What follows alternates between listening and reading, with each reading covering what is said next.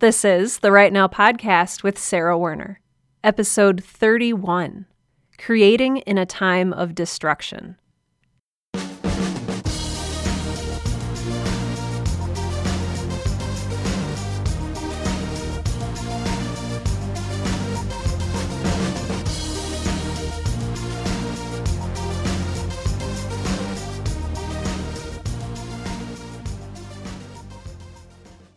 Welcome to Right Now, the podcast that helps aspiring writers to find the time, energy, and courage you need to pursue your passion and to write every day.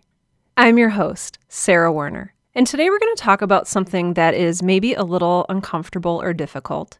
And I'm thinking just now that I kind of say that before a lot of my podcast episodes. I think that a lot of times when we are driven to write or create, it's often not in the best of circumstances. And today I want to think about why that is, and specifically the sort of dichotomy that is creation and destruction. I believe one thing very, very firmly, and that is that human beings are fundamentally creative. You have something in you. I always say this and it sounds gross, but you have something in you that, creatively speaking, needs to come out. And I think that the world is a better place for it.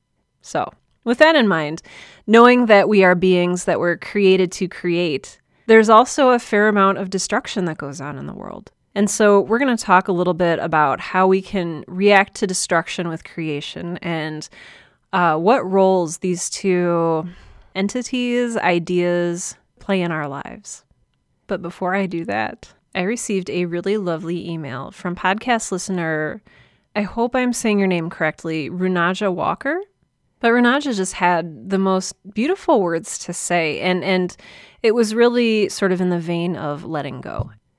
Runaja writes, I wanted to share with you a sort of writing realization, for lack of a better word, that occurred to me the other day. I'm working on a novel, as I'm sure many of your listeners are. And whenever I hit a bump in my writing, I turn on your podcast and it helps me continue on. But recently, when I tried to write on my own, in silence or by generated sounds of rain, I found myself getting lost. At first I didn't know why, but then I suddenly figured it out. I have a tendency to edit while I'm writing, to critique each word the moment I put it down. I realized that I was trying to write my novel, the first draft, as if it were the final draft, and that once I was finished with it, it would be publish ready, good to go, no editing needed. It took me so long to realize how ridiculous that notion was. Editing exists, and it's absolutely 100% okay to simply write, to get the story on paper and down on the page. Every word doesn't have to be skillfully and wisely chosen in the exact moment that I'm choosing it. It's okay to let the words flow from your mind to your fingertips to the page and let your story grow. It needs time to grow, to exist. It doesn't need to blossom right away in the very moment that you plant it. Just let it grow first, and then we can polish it and help it bloom later. I realized I don't need to be a writer and an editor at the exact same time. I can be a writer first, and then when it's done, I can be an editor to pick out and refine what the writer me missed. Then I can be the reader to ensure the editor me did her job right. Then the process will start over and recycle until I finally do have a publish-ready work. I can just be a writer and simply write. These are true words. I do exactly the same thing. And I think part of it comes from us emulating what we've seen. So we see a novel, on the shelf at Barnes & Noble or on Amazon or at your local independent bookshop. And we see this beautiful finished project. And what we don't see is all of the drafts and revisions. We don't see the trash can full of crumpled up papers. We don't see the red pen. All we see is this final product. And then I think we are driven to create what we see. That's how we learn. You see something, you create something. But so much of the process in the final product is hidden that I think it's really easy for us to fall into the trap of saying, heck, I can write a novel, and I'll write it in one go. And we don't give ourselves permission to fail permission to edit, permission to be imperfect in the first draft, permission to scrawl what we need to scrawl on sheaf of paper after sheaf of paper on the kitchen walls within a series of notebooks, or Scrivener files, or Microsoft Word documents. Rinaja, your insight, you kind of insinuated that it was simple, but I think that a lot of the most complex and profound lessons that we need to learn seem simple. Be a writer first, and simply write. Then be an editor, and edit. And then be a reader, and read. Rinaja, thank you so much for your email. Thank you so much for getting in touch with me and sharing your insight with me and with all of the Right Now listeners. I'm just so grateful that you decided to do that. If you would like to send me an email or get in touch with me in some fashion, you can do so using either my email address, which is hello@sarahwerner.com. That's SARAHWERNER.com. Or you can go to my website. Once you're there, navigate to the contact page, and there you'll find a little form that you can fill out. It'll ask for your name, your email, and a brief message or a long message. Once again, I don't think I've ever tested the limit for how long an email can be, and your message makes its way to my inbox. You can also message me on any of the social media platforms that I've set up for the Right Now podcast, be it Facebook, Twitter, Google+, Tumblr, whatever. I love hearing your thoughts, and I love sharing your insights. I don't know, I know I've said this before, but I don't know what I did to deserve this amazing army of listeners.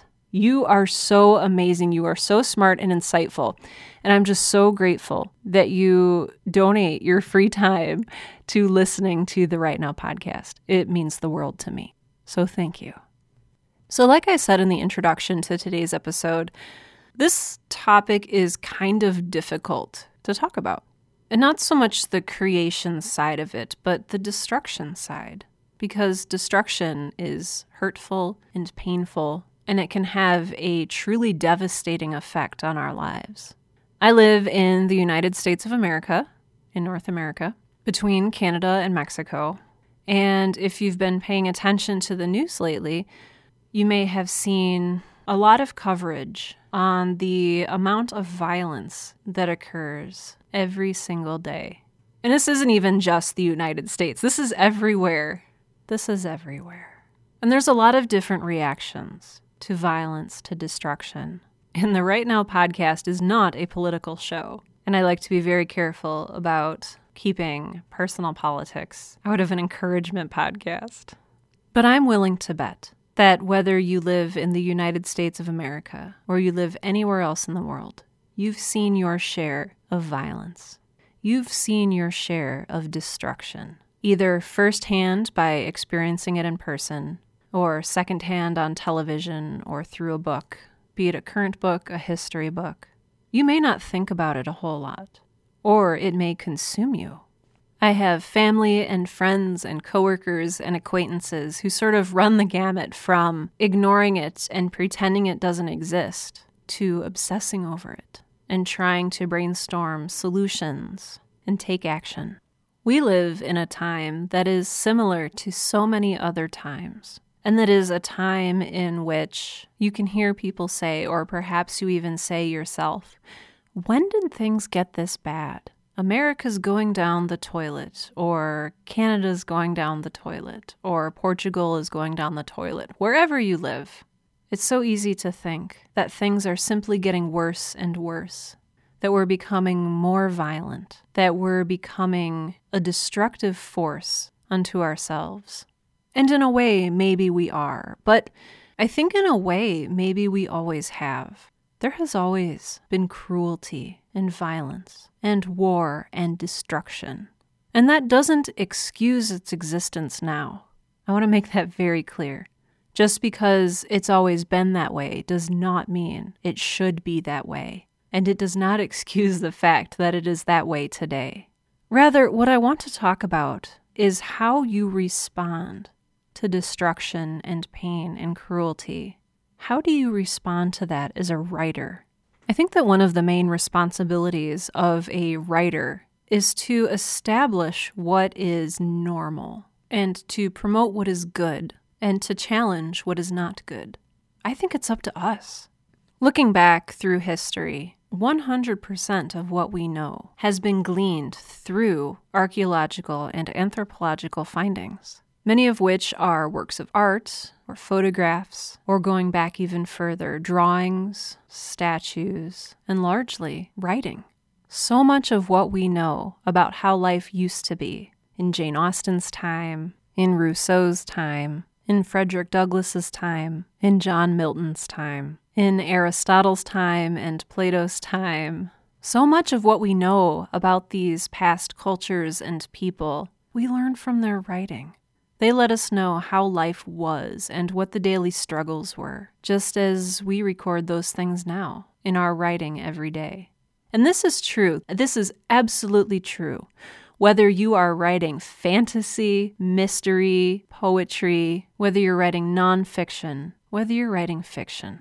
We are creative beings, and when we create, I believe that true things come out. Truth comes out. I have a whole episode about truth in fiction. I think it's episode 20, just so that I don't rehash everything here that I said there.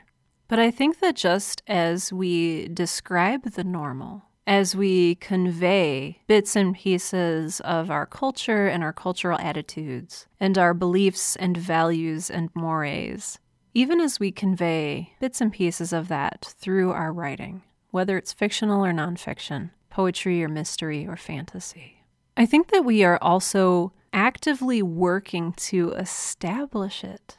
I believe that writers and artists and dreamers and idea havers of every kind are responsible for not only conveying our present, but shaping our future. Your words have power, and that power not only comes in truth-telling and storytelling, but in future shaping. And you know what? I think that the future needs shaping. And I think that the future needs shaping at the hands of kind and smart and amazing creators just like you. Writer Maxine Hong Kingston has a really lovely quote that I like, and that I've sort of had in my little collection of quotes for several years now. And this quote says, "In a time of destruction, create something." And that quote was really, along with a couple other things, the impetus or the inspiration for today's podcast episode. In a time of destruction, create something. You could take it one direction and say that, well, Sarah, you've just said that every time is a time of destruction, and so we should always be creating. And you know what? That is absolutely true. I think that by creating, by writing, by drawing, by sculpting, whatever it is you do, you are living out the very thing that you are made to do. You are living out a grand purpose. But I think that it goes further than that. I've talked before about the personal healing that writing can bring. I talked about that in episode 3, writing as self-care. Journaling is healthy. It lets us externally process the myriad things that are going on in our very complex and complicated minds. You can find healing in writing. But I think that you can also heal others. So when we talk about shaping the future, and I know this sounds maybe like idealistic mumbo jumbo to you if you are maybe a little bit more on the cynical side of things. And I've been on the cynical side of things. In fact, I am often on the cynical side of things. And I believe that yes, we create our own destruction, but we also create our own creation. And I think that it is not only a very rational and logical, but also a beautiful and fulfilling thing to create, to draw, to paint, to dance, to write in a time of destruction. Just as I try not to get very political on this show, I also try not to get religious. And I think that most people appreciate that for the most part. There's something really uncomfortable about listening to someone, just go off about their political or religious beliefs, especially when you're not expecting it, especially when you're listening to a podcast about writing. But I think somewhere in our shared mythology is the idea of prophets. And there is one particular prophet who always just really interests me, and that is John the Baptist or John the Baptizer, who is this kind of crazy dude who lived on a diet of locust and wild honey, so essentially like bugs and sugar, and he wandered around the desert shouting poetry. If that is not an artist, if that is not a writer, like the Platonic ideal of an artist or writer or poet, then I don't know what is. And I think it's just such an interesting illustration that is still pertinent to this day. I want to give credit where credit is due. I was inspired to sort of make this connection by my good friend Jeff Isley. Jeff was talking about this prophet that was wandering around in the desert shouting poetry at the top of his lungs. And I thought, talk about creating in a time of destruction. John the Baptist wandered through the wilderness, eating weird random stuff, shouting poetry. Poetry that, to him and to many, built up this beautiful platform of hope for the future. So what I want to ask you today, even if your life is not lived on the edge of violence, even if destruction and pain and cruelty and illness are not hovering just inches above your head, I think just as we were all created to create, I think each and every single one of us has a wilderness that we're wandering through. When I talk about wilderness, I'm not talking about that beautiful place to which I escape once a year and take my yearly hermitage or my writing retreat. That type of wilderness is very full and very alive, with trees and birds and freshly baked cookies. The wilderness that I'm talking about is the wilderness of the soul. That flat, empty, numb place where we retreat or are sent in times of destruction. When things are so bad that we just go stumbling and wandering through, wondering, what happened? Why are things so terrible? Wilderness can show up as a feeling of loss, as an illness, as depression, as just a feeling of being lost, of not knowing your calling, of not understanding why something has happened, something that shouldn't have happened, of loneliness and despair and anger. Or maybe you are wandering through a literal wilderness like John the Baptist, wandering through a desert, eating insects and sugar, screaming poetry at the top of your lungs because, you know what? That's all you can do. I think it's a very deeply human thing and a beautiful thing to respond to destruction and violence and cruelty with creation and beauty. I think it's a way in which we can fight back. And whether we're fighting back to climb out of this wilderness, this well that we're stuck in, or if we're writing and creating to help others to see the light and find hope and climb out of this well of desolation and destruction. I think both of those are valuable. I think that in a time of destruction, as my friend Jeff said, it is all the more important that we have dreamers and poets and writers and creators and prophets. The world needs you. The world needs your story. And whether you're writing it and creating it for yourself or to share with others, I think that doing so is, in fact, one of the only sane and worthwhile and meaningful and fulfilling things we can do. That's all well and good, Sarah, you might be saying at this point. But I'm not writing to affect like social change or, whatever. I'm not writing to heal the nations. Like, I'm writing a cozy mystery or I'm writing a, epic fantasy. But you know what? I don't care. You are creating something. You are creating something magical and awesome. I don't even care if it's a horror story where tons of people die. You are still creating something. You are defiantly creating and defiantly standing up against a violence, against a destroying sense that the world is a bad place. I think the world is an amazing place. And I think it would be even more amazing with your story in it. This week's book of the week is The Girl on the Train by Paula Hawkins. It's one of those it books this year. And what I mean by that is everybody I know is reading it and talking about it or has at least heard of it, which is kind of unusual. It's been praised as a mystery similar to Gone Girl, where you have a very deeply psychological story with a naive narrator, or perhaps an untrustworthy narrator. I have to admit, I started reading it and I got about 15% of the way through, according to Goodreads, and I had trouble getting into it.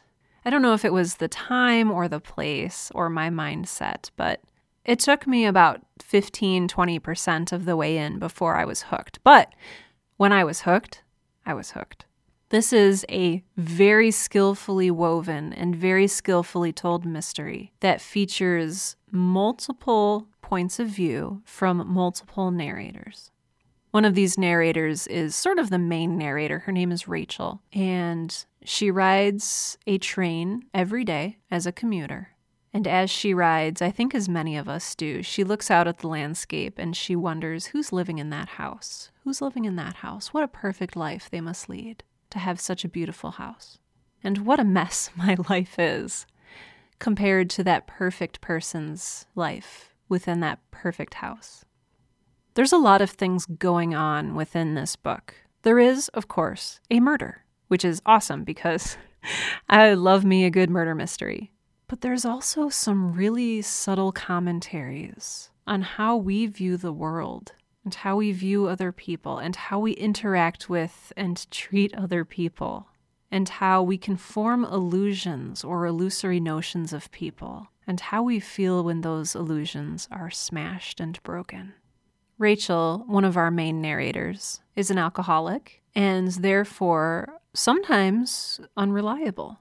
She has missing patches in her memory, and of course, the police, when she goes to report something that she has seen, are not terribly inclined to believe her. But she is growing and changing, and we see her develop and grow and change, just as we see several other characters grow and change, or as their true natures are revealed to us. This novel is a little bit like Gone Girl in those respects, but it is also really unlike Gone Girl. In several ways. Mostly, at least for me, while there are despicable characters, despicability is not the focus of the character development.